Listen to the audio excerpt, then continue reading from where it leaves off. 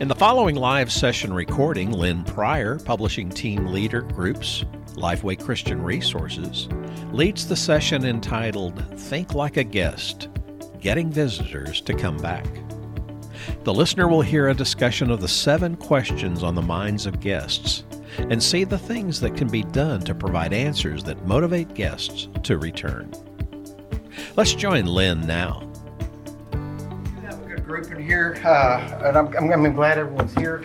But let me give you a rule for our group in here. I do not want this class, this hour and 15 minutes, where I don't want it to be a lecture, okay? So that's my rule. So if this turns into a lecture, it's your fault. I want you just to, as we go along, ask a question, you got a comment or an illustration. Hey, let me tell you how we did that in our church. That's the stuff we want to hear. Because as we talk about learning how to think like our guests really think, you're going to have some stories we can learn from each other. And that's really what I want to have happen. So just shout it. I worked with middle schoolers for a lot of years, so I'm used to being interrupted. You don't even have to raise your hand. Just say, hey, just shout it out as we go along, as we do this. I appreciate the nice introduction there. I do work at Lifeway. I was a pastor for a long time. I was a writer for Lifeway. The writing that happens at Lifeway is done by church people. It's not done downtown Nashville. It's done by folks just like you. Pastors, Sunday school teachers. We look for people, though, who are active in a Southern Baptist church, number one, and they teach. They're teachers, practitioners of what they do. And that's what I was doing, even as a pastor. So I got a call one day. I assumed it was to, it's going to be another writing opportunity. They said, no, we're interested in you coming up here. So that was 25 years ago. And the reason I left the pastor to do that is because I am passionate about what happens at our Bible study groups. I'm passionate about what happens in Sunday school. Because what happens in our classes, that is kind of a microcosm of what should happen in the whole church. Because that's where relationships happen. That's where ministry happens in a smaller setting. And my experience has been those who are involved in a Bible study group are those who get involved in the life of the church. Those who just come and they sit on the pew on Sunday morning, and that's all they do. They never really get involved. They never really get connected. So we're going to think in terms of how do we get those people who visit, how can we get them to come back? So we're going to kind of walk through this, and I'm going to give you a handout to use here. Okay, well, if you'll take those and pass those out, and I'm going to just get some started this way. This is not a page with all my comments on it. It's actually more of a jot sheet, because what I want you to do, I do better when I write it down myself. Ooh, here's an idea I can run with. So I want you to, as we dialogue, as we talk, what ideas does it spur in your mind as we look at this stuff? So, all right, are we ready? So let me just start here. Why do we do Sunday school? Real quick, tell me. What? Bible study, okay. Small group. Fellowship. Fellowship, okay. Discipleship. Outreach. All good answers. The reason I'm asking that is because if your church is like mine, we've done Sunday school forever.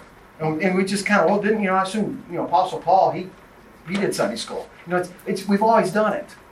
And I think what happens is sometimes we forget the purpose of our Bible study groups. And one of the purposes has to do with that outreach and that fellowship. Bible study and discipleship is certainly a part of it.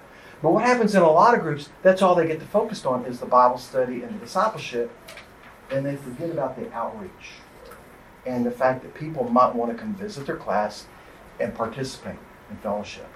So I'm just going to burst the bubble right now. We got to get the truth and the reality out here. People do not come to your class because you are a great teacher. Okay? Sorry. Has nothing to do with you. They come because of relationships. Now, hopefully one of those relationships is you. That you as the teacher, as the leader, outreach, whatever your role is, you're one of those relationships. But they come because they connect with the people in the group. And then as we connect as a people in a group, we engage in Bible study together. Because all it does, if all they need is just a really good teacher, and I'm sure that you're a great teacher, but if that's all they really need, sit at home and record it and just put it online and let them watch it. If that's all they need. But they come for relationships. And I tell you, I know we live in a very digital generation. Everyone, YouTube and Facebook Live, or all the other stuff. That is never going to replace the church. It's never going to replace a good, old-fashioned Sunday school class, because you don't have relationships online. There's a disconnect.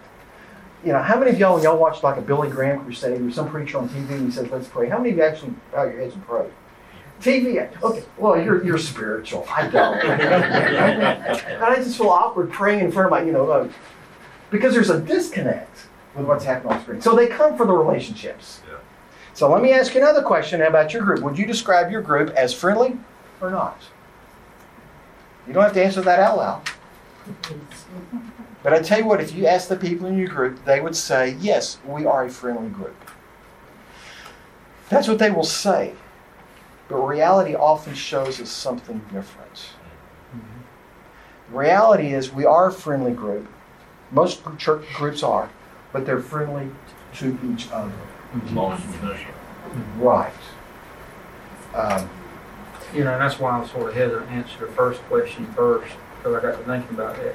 Because you used the term disconnect, and I was going to say, so that we can get them connected to the group. But they will never get connected to the group as long as you don't look at them as part of the group. Yes. And yet we'll say in our circles that we're a friendly church, and I'm a pastor, okay? And we'll say we're friendly as a church as long as they're like us. But what about the down and out? What about the one that lives within, a rock throw of the church that they're different? Him and her, their kids are different. They're different, yeah. They still got to be included in this if we're going to be the church. Yes. And that gets us, thank you for this segue, because there is a way around that. And I'm gonna skip my video here because the sound is lousy. We wouldn't all hear it. It was Forrest Gump. You would have loved it. This book came out, 10 years ago, Transformational Church. Many of you may have read the book. It's a research base. And they looked at churches that were strong, healthy, growing churches. And not necessarily I'm not talking about mega churches, but just, it could have been a small church, in a small town. But it was a healthy church. And so they began to do research, and they saw these nine markers of these healthy churches. And one of those markers was this phrase: there was a relational intentionality about what they did. They were intentional about the way they built relationships. Now, there's some of you in here, you walk into a room, this is me, I'm here. We find a spot for ourselves. It's just natural for us. There's others, though, they're not. And so the idea that these growing churches, these strong churches were doing is they saw those people that were kind of on the fringes, and they made an effort. They were intentional about building relationships with them. And what we're going to have to think about is, many of us are Sunday school teachers, we're pastors. It's not just us. We have to get those in our group to start thinking this way as well. Because, again, if I as the teacher am the only one who's outgoing and friendly to that guest, and no one else is, they ain't coming back. Because it's all about relationships. Plus, if you are the one that they're connected with, and that's who everybody else is connected with, you get one out. Right, yeah. Because you're just always having to be there. Sure. So we're going to I want us to kind of think around this. So what we're going to do is you've got this sheet, and you see there's 7 questions. I began to think through this. What are the questions that a guest asks? Now, they're not going to ask this out loud. They're not going to quiz you as the leader of a group. But they may not even say this necessarily consciously. But these are the kind of questions that roll around in their heads as they come and they visit a church and as they visit your class. These are the questions. So we're just going to kind of walk through these, and we'll share some stories as we go along. I want you to notice this quote. This came from another book by Dr. Rayner. 82% of the unchurched say they would somewhat likely to attend if they are invited. Now you look at that number again. We think about all these unchurched. Yet 82% would come if someone invited them. You know, I know this is nothing new to everybody, but we're becoming a culture that is not, you know, got a Christian subbase to it. We are becoming almost a pre-Christian culture, where a lot of people, they don't know what happens in church. Right. So think about some guy who drives past your church and has never been in a church before. He has no idea what you guys do in there. No idea. Are there snakes? You know, what is it? We had someone in a church when I served in Alaska. They came to our church. They had never been in a Baptist church, and they honestly thought we handled snakes. And it's like, you handle snakes, and I'm leaving. But it's weird how some people think we handle snakes. Right. And so, most of us have grown up. Many of us have grown up in a church, grown up even in a Baptist church, a Southern Baptist church, and we know how things go. That's not the culture anymore. And so I try to look at this and think of this like someone who's never been in a church before. What are they going to expect? What's it going to be like for them? So these are just some questions that kind of popped in my head. Here's the first one. Can I find where they meet? Now, the ideal thing is we want our people in our class to invite their friends, their neighbors, a coworker, a guy on the bowling league, something like that. Say, hey, I've got this Bible study group I meet with on Sunday mornings. Why don't you come with me? I'll come pick you up. I'll take you. That's ideal because now the guest doesn't have to find the group where you meet. He's got someone to show him where to park, walk in with him, and all that. Something that we do at my church, the superintendent of Sunday school and all the teachers, our Sunday school starts at 9:30. At 9:15, we're supposed to be out there in the parking lot, meeting everybody and showing them which classroom they need to go if they're a visitor. All right, thank you. That's great. Because that's exactly the thing I want to talk about. There's a picture of a church. This is Woodmont Baptist Church in Nashville. Call them on the spot. I was a member there.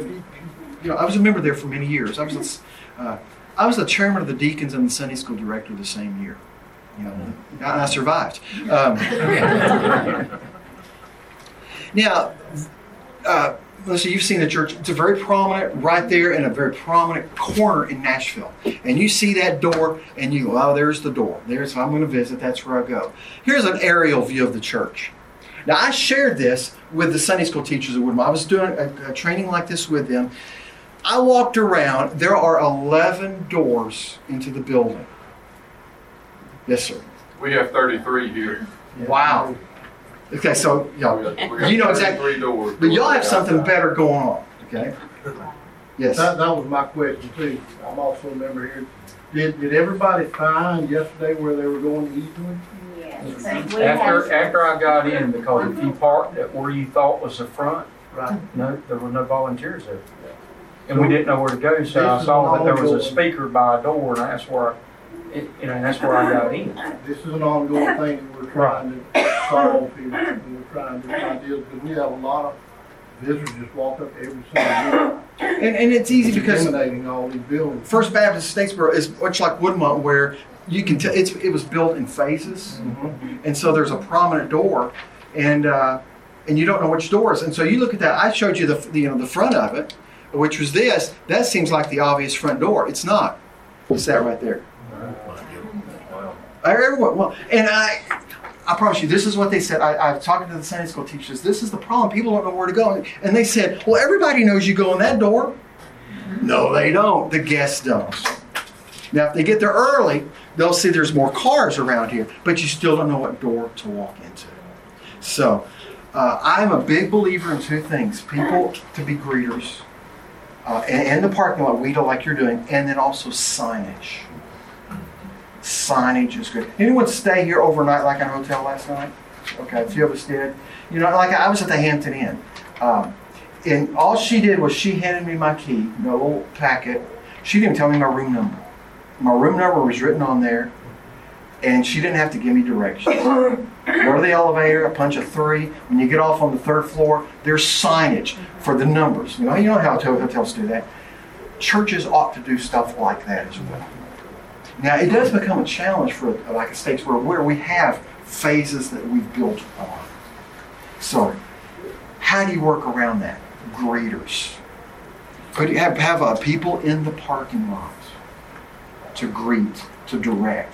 And even in this church, we put greeters at 3 doors, the 3 that were I would call prominent. They could kind of look around, and if anyone walked in, there was someone there to greet them.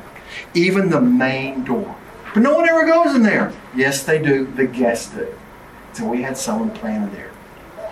A church in our area in Franklin, Tennessee, they do something really neat.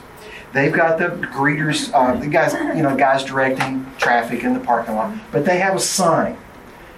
If you are a guest, flash your lights. So they're directing traffic. When they see those lights flash, they direct them this way. And there's someone there in that guest area. It's not labeled guest parking, but they know they're in that area, and someone is there to greet them and to walk them into the building, walk them to their classroom. That's great. Now you think, okay, this is kind of easy to pull off when you're a First Baptist Statesboro, when you got staff and lots of volunteers. You can do this in any church. It doesn't take a large group of people. A couple of guys in the parking lot, maybe one.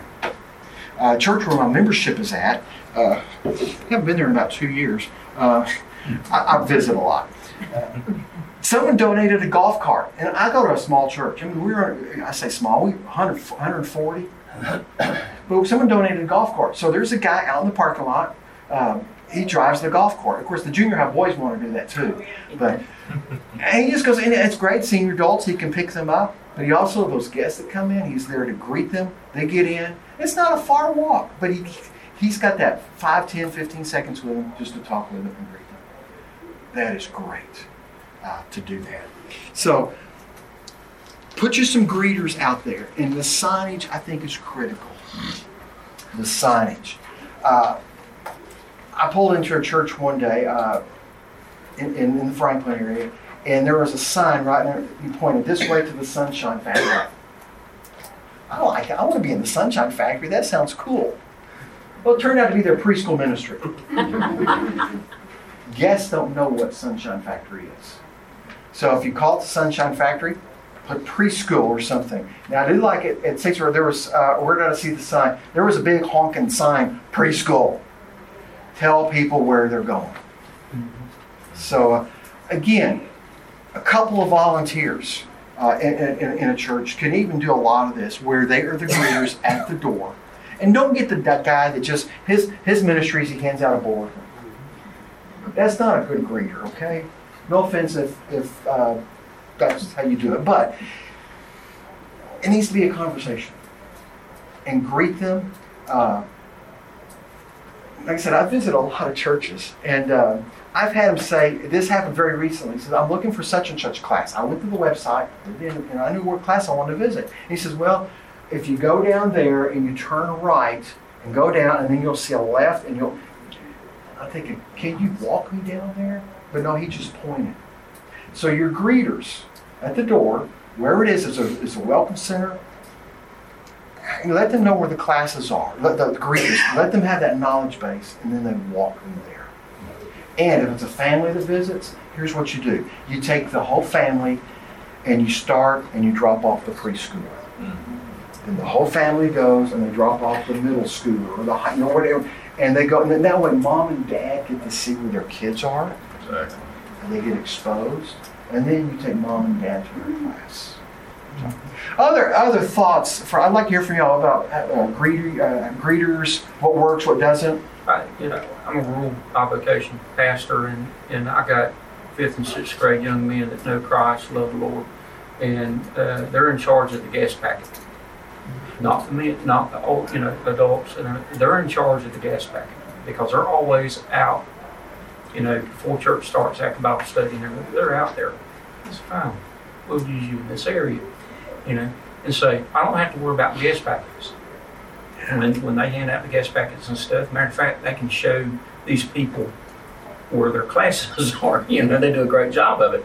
But when the gas packet box gets to getting low, you can rest assured, Brother Randy, y'all need to get some more gas packets made up. Okay, we got it. And everything. But engage those young men that know Christ to tell you that if you got some Lifeway greeters that are a little bit sour in age. Train up some that well, they're taking their place already. Right. What do you put in your guest finder? We put information about the church, and that information is who we are as a Southern Baptist Church. This is what we believe. This is Baptist Faith Message 2000's in there. Our worship times. If they're musically inclined, they want to know anything about our music. They know when our choir practice is. They know when our lawn ministry is on Wednesday night, the time it starts, our Wednesday night service prayer time, and our Tuesday night prayer time. And so we got everything about the church that's in there that they could possibly know. Then there's a coffee cup with some coffee. Bingo, there you go. You just got me. Yeah. That's great. By the way, we've been going to the front door, people finding the front door. Do you know what the front door to your church is today? What the front door is for your church? The internet. It's the internet.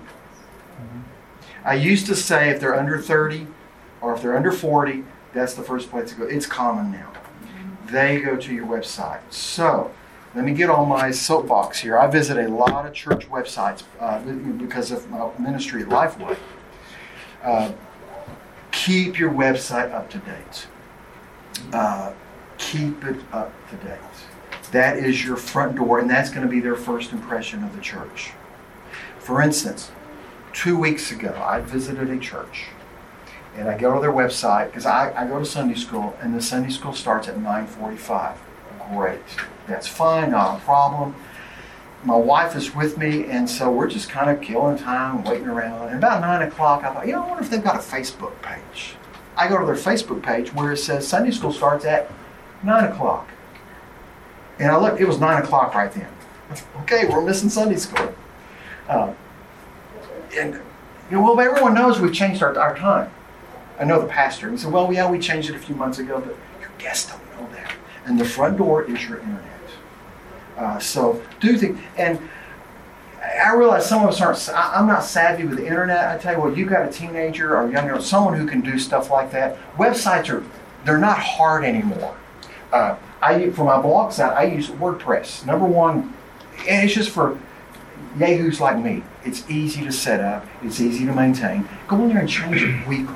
Update the notices. Update church website. Don't have your Easter program be the first thing they see. There's sometimes you can make it like this is the date it goes away. Yes. And that's good. Right. Then nobody has to remember it. And Facebook is another good place. A lot of churches are setting up Facebook pages.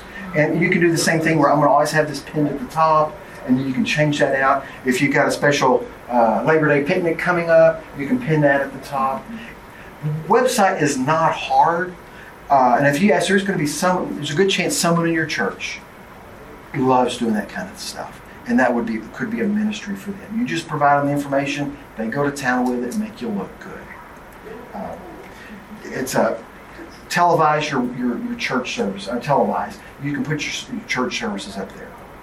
I preached for about 5 Sundays in a little town on far east side of Nashville. I was there for 5 weeks. This church they were without a pastor, and they ran 30 people, 50 on a good day. So it was nice. It was a great country church. It was great. So I think there's about 30, 40 people on these Sundays. But they were using, with just their phone, they were recording the service and putting it on Facebook. So this little church of 30 to 40, I checked it, 126 people were watching it. And there was no cost involved. It was someone just kind of with their phone recording the service. And I thought, wow. We no longer have to be like this church has probably $100,000 plus in TV equipment. Now all you need is your phone. So then again, for your guests, that is your front door. And so another thing I think that's great to have on your internet, your website, on Facebook, whatever, is describe the classes in the church, the Bible study groups, and when they meet. And if you can even do this, this takes a little bit more effort, but it's not hard to say, this is such and such class. It ranges in ages from, we're kind of primarily in our 50s. This is a class of young adults, and we are studying blank. And not something like we're studying Bible studies for life. They don't care.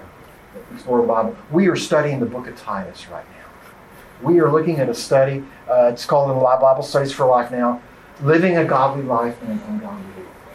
Let them know what you're doing. And then, of course, we're about to start September. It's a matter of going there about 5-10 minutes. You can just update the information on what your groups you're studying. Guests, especially those who they moved to town, they're looking for a new church, they go to the website, and that kind of information is great for them. If you can, to have a map of your church, even there, with the room numbers. This may take a little work, but it's worth it. Now, I don't know about First Baptist here. In this church, where we were built in about 4 phases here. And so what they did, each time they built a new building, they named it after somebody, which doesn't mean anything after about 15 years. But the numbers changed. So there could be a room 112 in 3 different buildings. So I went through and we said, okay, we're going to start on here and we're going to move this way, and the numbers go up. If it starts with a 2, it's on the 2nd floor. It makes sense. And so we just renamed everything, and then we put signs up like y'all have here. There's a room number outside the door and what happened in that room. Make sure there's just some good signage like that, and then you can put that on your website. This is so-and-so's class. We're studying the book of Titus, and we meet in room 113. And that way, if they come, which I've done sometimes, I show them, says, I'm looking for so-and-so's class that meets in room 113. And they walk away.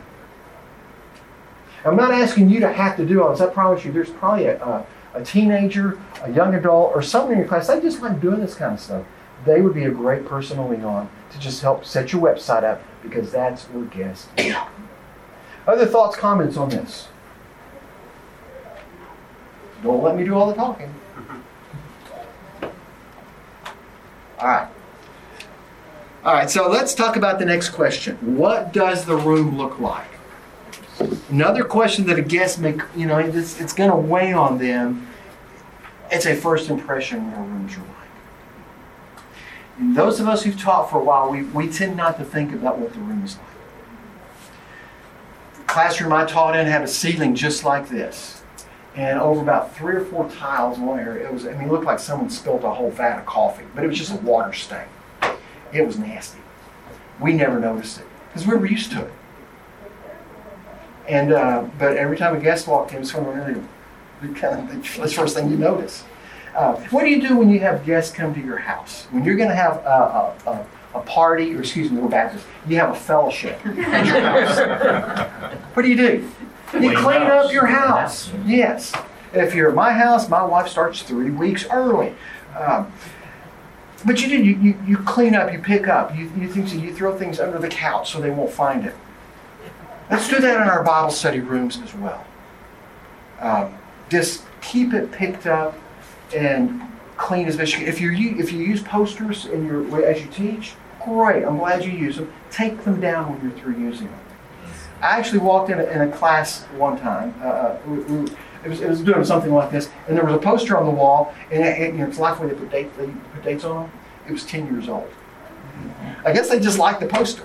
Cut the date off. Yeah. If you like a poster, cut the date off. There you go. And but just things. If you got old curriculum, recycle it. Donate it to another church. Something. Don't have those stacks of curriculum everywhere. This is a prime example. Like, I don't know who meets in this classroom. I'm assuming it's probably a ladies because of those baby bottles, which is a ministry. But if you look around, you got a poster right there that's out of date. You got Christmas wrapping paper up there. You got a lot of junk on that table. You got some sort of big, humongous flower pot there with nothing in it. And if you just look around this room, and I don't even know who meets in here, but I'm seeing those things that, if I was a first-time guest, it's like, well, that poster's out of date. There's a lot of junk on that table, and there's Christmas wrapping up there, and there's a pot that doesn't have anything in it, and there's tables that maybe they have the tables set up in here. I don't know. They sit at tables. Yeah. Let me get your name. You can't come to my house.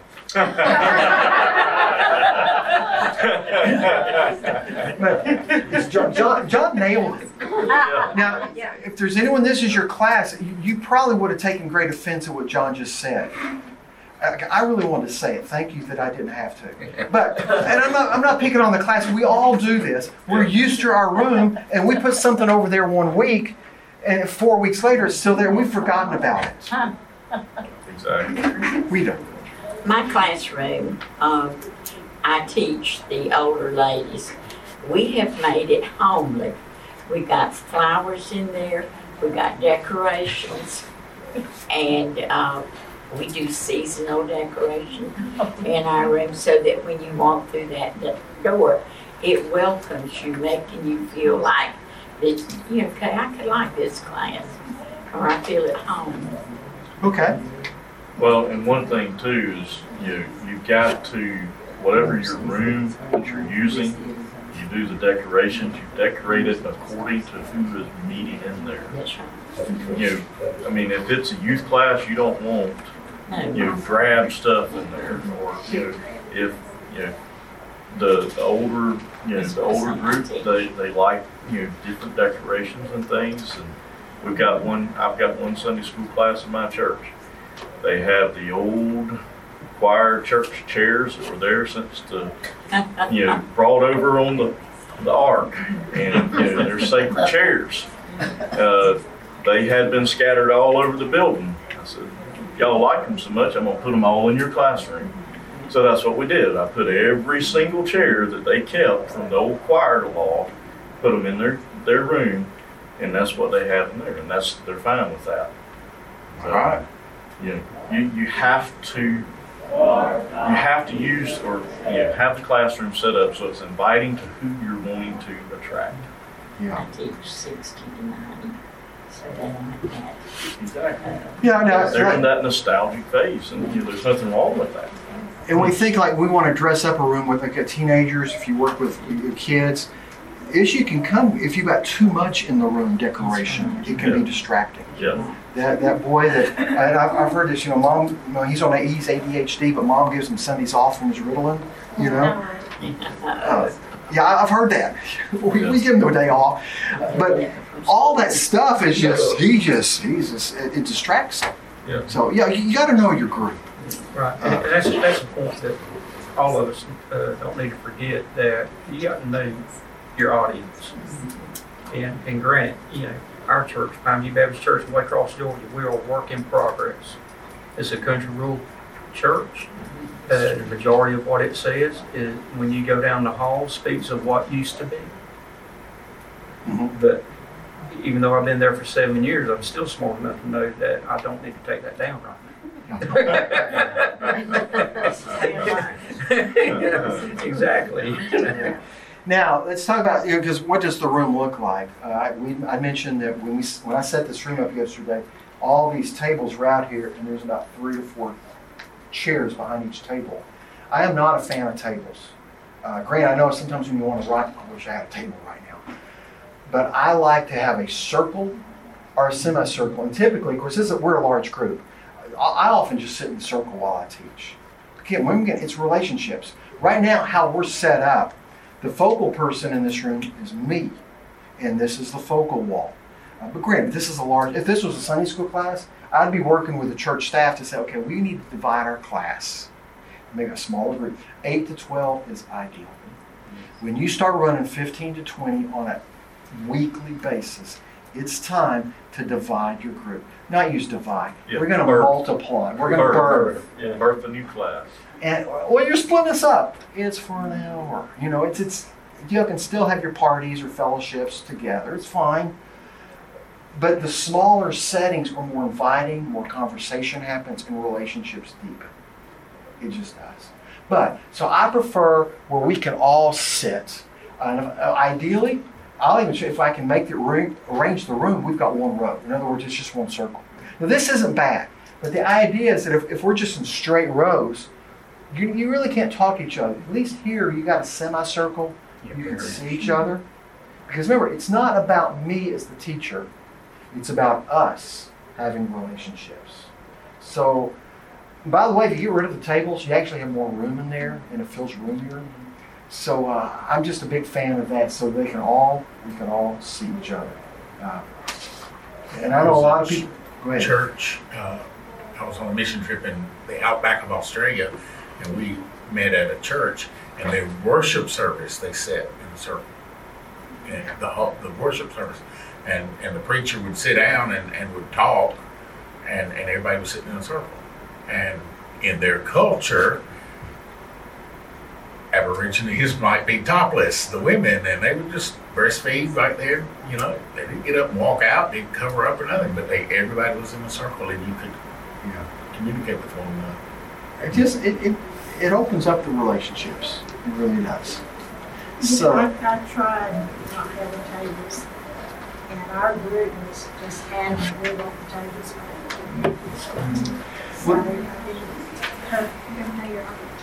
the tables, there is a sense of security because, and it's subconscious, but I'm sitting at a table, there's a barrier between me and you. I remove that, it feels more vulnerable.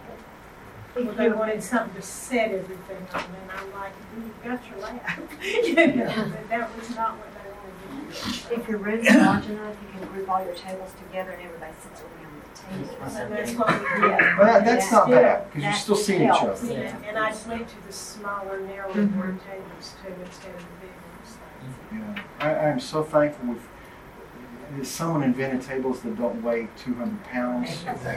Yes. Those on church staff know what it's like to move a lot. Now, I'm going to pick on this room for one more reason. Ideally, for me, what I would love to do is to have that the focal wall, and our chairs are facing that way. Does anyone know why? So if somebody comes in the door, you don't focus on them. That's right. Exactly. Because really, if someone came in right now, they become the focal point. And for those, especially guests, who, I thought y'all started at 9:45, and they come in, they want to be, they just want to kind of subtly sneak in.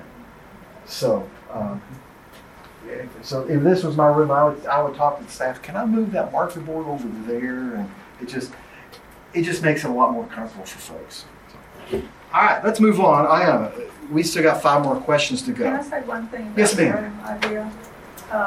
In some little book, I think it was the one like 101 Ways to Wow Your Guests or something, it said that something like 85 to 90% of guests who come to your church use your restroom. And that was kind of a revelation. You know, there was nothing wrong with our restrooms at the front of the building except they looked like they were done 30 years ago. And everybody watches Chip and Joanna and Home and Garden.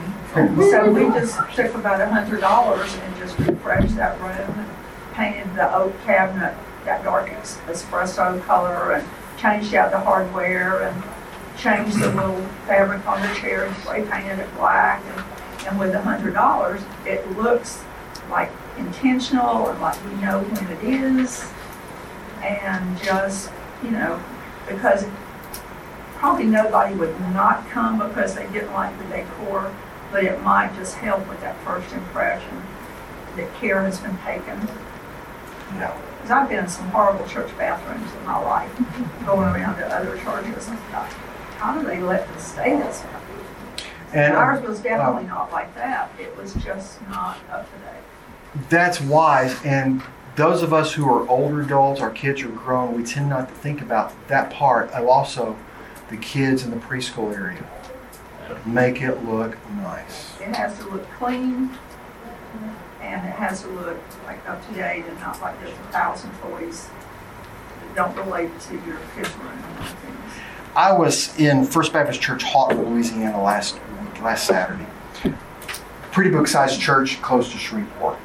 But I was talking to one of the older gentlemen. He was 80. He was in his 80s. He'd been a long time member of this church. He said, and by the way, this is a big church. Big church. He said, there was a point in this church, we've had a long history, probably almost as old as Statesboro. He said, we were down to 30 people. We were not dead, but we were very, very, very gray, and we were on the verge of dying. He said, we made a radical decision. And we were standing, so he pointed to the building, he says, we decided, as small as we were, we invested $250,000 to refresh and update our preschool area. See, that was a big decision, $250,000. He said, we did that and life changed. It changed. Now, money doesn't make a church grow. But what they did, they were showing we care about children. We're going to give them, we want that to look nice for them. Because mom comes in and she sees that, she wants to come back. Whereas the church I was at in seminary, my sister-in-law came in with her infant. She cried when we left her in the nursery. It was just so drab. So preschool's a great area to invest in, just to fix it up, clean it up, all that. Those baby beds. I've been in churches where they would have what look like cages, baby beds, or the old wooden beds. Get rid of that stuff if you want to reach young people. Yeah, it makes a difference. Let's talk about the other question that's on their minds, and that is, who are these people? I've been invited to the group, but I have no idea who else is in it. Now, my friend May told me, well, yeah, we're primarily guys in our 60s, something like that, or we're a bunch of young adults, or we're all ages. Okay, that's fine. But I don't know, who are these people? What are they like? All right? So there's one real easy way to help fix that. One easy way. Name tags. Yeah. Name tags. And let me tell you this. Everybody with a name tag every week. Everybody has a name tag, and you do it every week. Now, there's some things we have found out about name tags. When people have name tags, they actually talk more. Because, I can see your name. And so, because I know what your name is, I'm actually more likely to address you and talk to you. Well, everyone knows who I am. No, they don't. Exactly. They don't know who you are. And you try that with your groups sometime, and especially a group that's 10, 12, 15. Okay, put someone on the spot and say, okay, name everybody in here. Okay, well, that's curly guy. That's short guy. And, we don't know their names. And so now, especially for a visitor who walks in, okay, class, we only have to know one name, the visitor, the guest who came in. He's got to know everybody's. Now, another thing about name tags, by the way, I love the way we've got name tags here. But I suggest you can go simple. You can go to Amazon. You can go to the Staples, Office Depot, buy just a cheap, these kind of name tags. I bought a boatload of them on Amazon, really cheap. A lot of them. And we have them by the front door. We had markers. Just write it, slap it on. You're good to go. Don't make fancy name tags for the group members. Okay? Some people won't do that because it looks nice. But the problem is, everyone's got these fancy name tags, but the visitor, you give him one of these. He still sticks out. Mm-hmm. He does. Now, there is one class, that I like how they did it, because my church, I was getting us all name tags. Oh, we don't want name tags. But what they did, the ladies, it messes up. They got little things like this, little lanyards, and they wrote their names on name tags just like this, and they slid it in. Now, when a guest came, they had blank lanyards. These name tags, they could write their name on it, and it would slide in, and that's what they wore. And no one's clothes got messed up, and the guest did not stick out. And I see a lot of deacons. We had this at Woodmont, fancy gold. They look gold plate, really nice name tags, even for your usher. I think everybody just looked the same. Again, I'm a big believer in name tags. We actually talk more when we have them. And by the way, another thing that's interesting about name tags. Typically, when you put a name tag, we put it on the left side. They, whoever they are, research, they say, actually, if you put it on the right side, it gets noticed more. Put it on the right side. So I've started doing that. And they say our eyes tend to go to that side first. So. Questions about the name tags? Like in church leadership, like the greeters and that kind of thing. You don't think they need something different just so that people will know that they can go to them and ask questions like they have on the wall? Well, yeah, I should say that's different. In a classroom, I don't want us to stick out. But if they are being agreed about that, by the way, I got to tell you, I assume the state of Georgia did this. The fact you guys have those blue shirts that scream volunteer, that's great. Well, you could put like a red strip at the bottom for greeters. Well, even those come in different colors too. Yeah. You could use a special color for your greeters. Yeah. Well, I was just thinking that as a visitor, you know who to go to. You know, Right. like we use the blue shirts to the, you know, Right. don't just get to this classroom. Walmart vest, says, you know, like that. Yeah. I think that's great. And I've seen people do the name tags, and I've seen the shirts where we all kind of have the same shirt on that shows. That's great for church members too, because you kind of sort of stick out in a good way. Going back to the thing about the name on the right, we were taught that when you extend your hand to shake, where do they go? Straight up this way. So There you go. That's why you want it on the right side. Makes sense. Now, when you try this with your class, I'm going to tell you what they're going to say. I don't want to wear a name tag. All right? Here's the thing. No one likes to wear a name tag, but we like it when everybody else does. Oh, I don't want to wear one, but we like it. I like it. You have one. And I say, just go with it. And after a while, they get used to it. It just becomes second nature for them. You know, as a pastor, that helps me. I've been trained to recognize faces in my background and stuff. You know, I got your face forevermore, and when I see you again, I'll recognize your face, but I may not remember your name. And so if you got the name tag and everything, now I got something else that helps me connect who you are. And, you know, that's why people, well, why you got these monogram shirts that say who you are, and, you know, granted you're a pastor, you got them shirt, because it helps people connect. When I'm in a restaurant and everything, one, they get my name and know I'm pastor at Pineview Baptist Church. But you know what? They're in there serving me that day. Maybe it's Sunday. Maybe they would love to be in worship. The problem is they got to work. They got to support a child, or maybe 2 or 3 children. And so you get to minister to them, and they can connect with you, and you can connect with them. That's great. That's great. Good thoughts. Now, as this guest comes in and you give them a name tag, give the couple a name tag, don't go overboard on greeting them. Now, you want them to make them feel welcome. But don't shine a spotlight on them. Now, there's some people that don't mind that. I'm the guy walking around, I'll put a lampshade on my head, and here I am. My wife is just the opposite. So I've learned, actually, when we visit classes, I just kind of take her persona. And I've even tried to hide the fact that what I do, because I found when I walk in, that's your name in our book, it changes the Bible study. So I just try to go in as a nondescript person. And most people, that's what they want to be. So what happened about a month ago, my wife was with me, we visited a class, and they said, well, guys, I tell you what, why don't y'all, and there was 20 in the room, let's go around and introduce ourselves and tell you what you do. And as we're going around, it's about 5 minutes into it, I realized, they're doing this for us. So introducing everybody, and then they came in and says, well, Lynn, why don't you tell us about yourselves? A lot of visitors, that scares them away.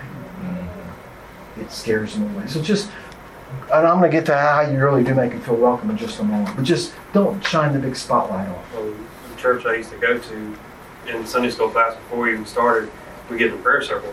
Everybody would hold hands, and even the visitors would. And you just squeeze the hand of the person next to you if you don't want to pray. But still, it's intimidating. Yeah. When you might not even be saved, and you're up there, you're waiting on them to come.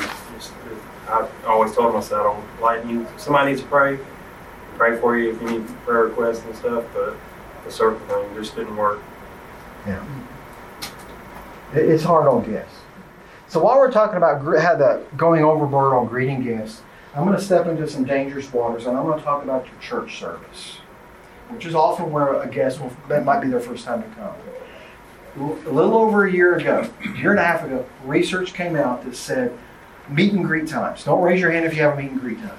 And I will tell you this, 90% of guests that were surveyed hate the meet and greet time. 90% of guests, but catch this, 60% of church members don't like it either. It's awkward. They feel put upon. And here's the thing that happens: there's no relationship building. Well, I like to greet people. We show we're a friendly church, but we're so busy shaking hands, we don't ever stop to have an actual conversation. So I was the interim pastor in East Nashville, and I'd been there several weeks, and I wanted to move away from the meet and greet time. So one Sunday we just didn't do it. No one said a word. The second week we didn't have a meet and greet time. No one said a word till after the service. Well, Brother Lynn, we thought you just forgot, because you knew. But when it happened the second week, we liked that meet and greet time. And I said, it's awkward. You can see it from the platform how awkward it is because we're trying to shake as many hands as we can and other people are standing around. I said, but we like that. We've got to have our meet and greet time. So, okay, I moved it closer to the beginning of the service. All right, so I walk in this one Sunday. It's about 10 till the service starts, but I walk in and there are some guests there. And around those guests are there's probably about 6, 7 church members. And I walk back there, and they're just having a conversation. This is an older congregation. It was a young adult couple. And they're just having a great conversation, getting to know them and talking to each other.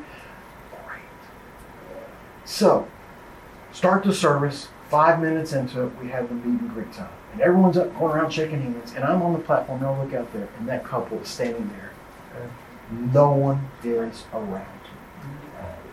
We killed the meet and greet time. Because I told the church family, I said, look, you're great at greeting people. You do the conversations before the service, and when the service is over, no one leaves.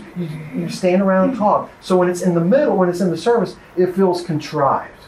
And the visitors pick up on that. The research says 60% of church members don't even like it. So, again, it's another way that we really highlight guests that can feel awkward to them. So I'm going to get off my soapbox on that. Yes, sir. Sometimes we go over and visit. I won't say where it is. It's my son lives in a different town, a long way from here, and we go visit. And the guests don't want to feel interrogated. Like, what? Who are you? Why are you here? Who are you visiting? What brought you here? And they're trying to be helpful and friendly, but they ask you 10 or 20 questions. And a lot of people don't want to, I'm here, I want to enjoy church. Don't ask me 20 questions.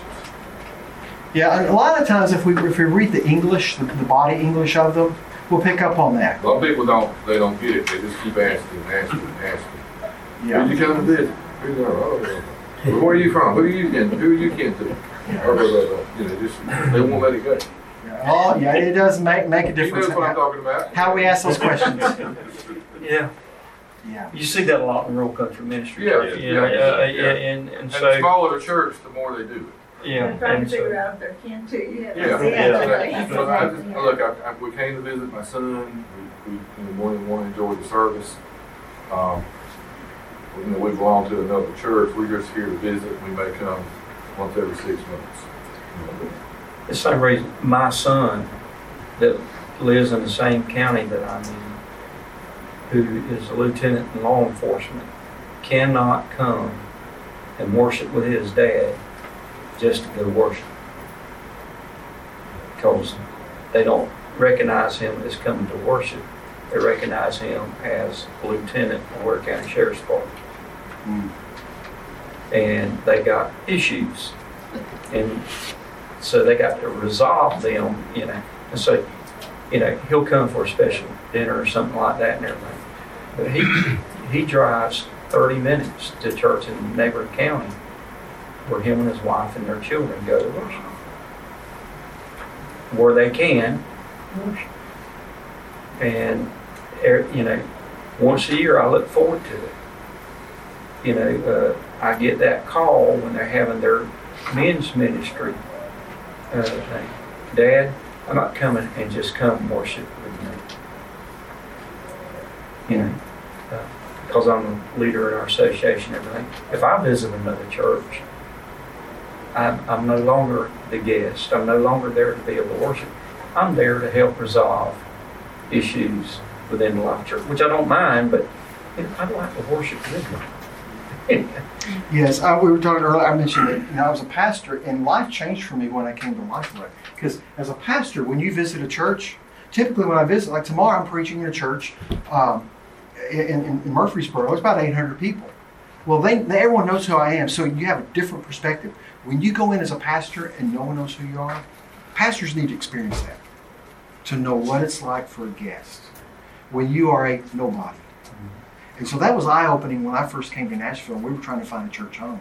How people talked to us or didn't talk to us. And I'll tell you this too, I don't know how many churches we visited, and I filled out the forms. Even to check the box, we would like a visit.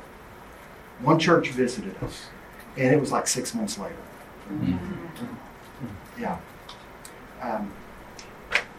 It's a reality in our churches that we're not reaching out. Even when they come to us, we're not taking advantage of it. Now, let me run with a similar question that goes with this, and that is, who am I going to sit next to? Now, I'm going to sound like I'm going just right against what you just said about asking questions. The problem we have in a church is when a guest comes and they sit down with us, no one really talks to us. Now, I'm not talking about as the teacher, well, tell us about yourself, not that kind of thing. But we're just, so who am I going to sit next to and are they going to talk to me? What we tend to do if we do talk to the guest, it's stuff like this. Man, I'm so glad you're here. We got a great class. Let me tell you what our class does. We do this. We bowl on Thursday nights. We have these great fellowships and we always talk about ourselves and never find out about them. So I've learned the key is to just, I'm going to ask questions. Hey, I'm glad you're here. So are y'all new to town? But it's the tone we ask that makes a world of difference. So, and that's what happens. So, are you new in town? I said, well, no, we've lived here 2 years. I don't have a church yet. And it just happens. But ask them questions about themselves. Not grueling like it's for an interview. But don't let the focus be on the class. Just because what happens is sometimes you'll say, hey, y'all, well, we just moved to town. I'm working at such and such place. I'm working at the Nissan plant. Hey, so-and-so over here, he works at Nissan. When I taught junior high boys, and I survived, we had a boy visit one Sunday, and he was new to town. They just moved from Kentucky, of all places, and he hadn't even started school yet. So I'm just kind of getting to know this young man. Turned out he's a trumpet player in the band. 2 of my boys in my class played in the band. One of them was a trumpet player. So I got those guys and brought them in, and I made a connection. I said, hey guys, this is so-and-so. He's gonna start school tomorrow. He's in the band. Don't you guys? And I would just kind of initiate some things to get them talking, and then I backed away. Once again, find ways to get them to talk. And this is what it takes for us as the teacher. We need to get our class members thinking relational intentionality. When someone comes in, talk to them. And the reason they don't, we don't know how to talk to people. We really don't. We just don't know how to have a conversation with a total stranger. So I've learned just to say, hey, I'm Lynn, I don't know you. And I've asked that, are you visiting today?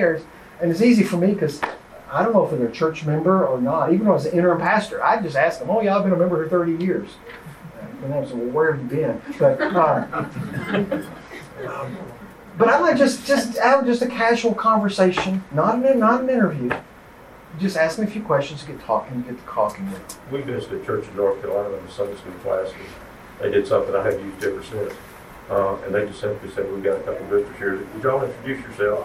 And when you do, would you tell us your favorite ice cream? And there was a way, that's the most non-threatening thing you can say. Nobody can disagree with your flavor. Yeah. Because everybody loves ice cream. And so they've just gotten you to talk to the whole class. They now know your name, and you have been able to verbalize something so you're not afraid of the group anymore. It's the easiest icebreaker I've ever gone through. So when somebody visits my farmhouse, hey, sorry you can't join, you tell us what's your name and what's your favorite ice cream. And suddenly somebody said, oh man, that's my favorite ice cream too. Let me tell you, it works. It's crazy. And it's a subtle, it's a we call ice cream, it's a softball. You throw at them, but it all of a sudden makes a connection. What you like chocolate chip too? That's great. Yeah. Now, by the way, with your class, have someone, if you're the teacher, have someone do this for you. Fill out a card. Have them fill out a card. And I even create my own cards. In their first Sunday, I'm just glad you're here, and just have them fill out a card. I do something simple as name, phone number, email. I've got a word doing ask for an address yet. And I'll put this on. if we were to contact you, what's the best way to contact you? You know, phone, mail, text. Young adults, still spend 100% with my young adult class I taught. Text. If you send us a text. And then that way you have a way to contact them and stay in touch with them. Again, I'm amazed at how many times I've filled something out and no one ever called us. No one has ever called us. So as the leaders of our class, we need to kind of build into our group to learn how to have those conversations. Just get to know the person. Well, I don't know what to say. Just ask them where they're from. Where'd you grow up? I did that here. It was easy because I didn't know a soul in here. It's just, well, tell me where your church is. And of course, I could truly play ignorance. Says, okay, well, where is that from here? You just start conversations. What's their time? So she went to school close to where I live. She survived living in Nashville for a while. Just asking questions, you learn those kind of things. All right, questions, comments, snide remarks, anybody? Just something that my husband and I are doing is, he's the pastor, so he gets the card that has a check mark if you want to visit from the pastor or something. And instead of invading their home, because a lot of times that makes them uneasy, we tell them, would you like to meet at Starbucks or Dairy Queen? And I mean, we get lots of people who we go and visit. We've witnessed to people at Dairy Queen and had people get saved there. I mean, it's just... I have a table at McDonald's. Yeah, I agree. Yeah. It's great. Yeah. For those of us of a certain age, this is going to sound awful, but the days of door-to-door visitation without an invitation, they're gone. People just show up and knock on the door, and even just say, "I'd like to come out and visit with you sometime." Well, if it was my wife, she needs those 3 days to clean the house. And our house, I promise you, is already perfectly clean. Jimmy's house is probably not, because he's already said it. This is my wife sitting over here. Oh yeah. Yeah, he's not invited to come home when we're done today. Yeah, I laugh. The fruit and vegetables in our refrigerator are in alphabetical order. My wife's a neat freak. But a lot of people it's antsy, but that's how he says, hey, let's get together. And that's what I typically do with folks. My young adults, I'll say, hey, can I buy you lunch sometime? Usually with the guys. And I'll meet them for lunch. But have that kind of contact with them. I am amazed at how many churches gather the information and never do anything with it. But now, kudos to the pastors who make the visits. Now, for a guest, especially if they're in the church background, they expect a visit from the pastor, someone on staff. But let me tell you what happens if a class member, a normal person in the church, contacts them. That carries a whole lot more weight. Well, the pastor's paid. He's supposed to do that kind of stuff. But when it's just, just a normal guy in the church says, hey, let's meet up for Starbucks. Wow. That's where connections happen. One thing I discovered some years ago, there's certain people in the church that have a knack for welcoming people versus others don't. I visited in a home and this couple told me, said, you have a very unfriendly church. I said, well, where did you sit? And they told me, and I said, well, next time you come, sit here. Because I knew they would give them a good welcome. Now, you're not going to get all the people to do it, I guarantee you. No. But you start continually talking about that in your class, and build a culture where people start seeing, let's talk. One thing too, you're talking about who will I sit next to. One thing that I try to do as a pastor, I don't hide out in somewhere before 5 minutes before it's time to come out and start the service. I'm out there ahead of time. People coming in, I'm visiting with them, I'm talking with them. If they're new, I've had them. We know that Baptist churches, there are people who have their spot, and you don't sit in their spot. I told the guests to come in, I said, look, you sit wherever you want to.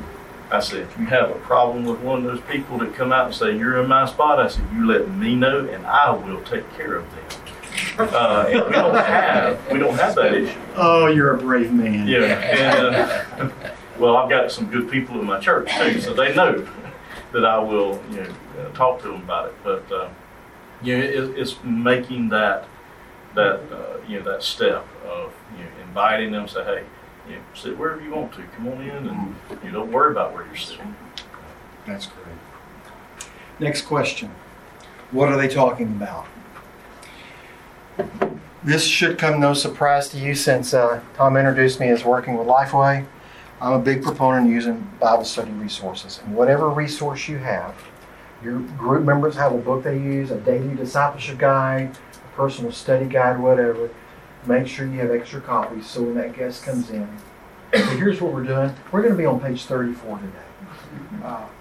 Have that for them and let them have the option of keeping the book.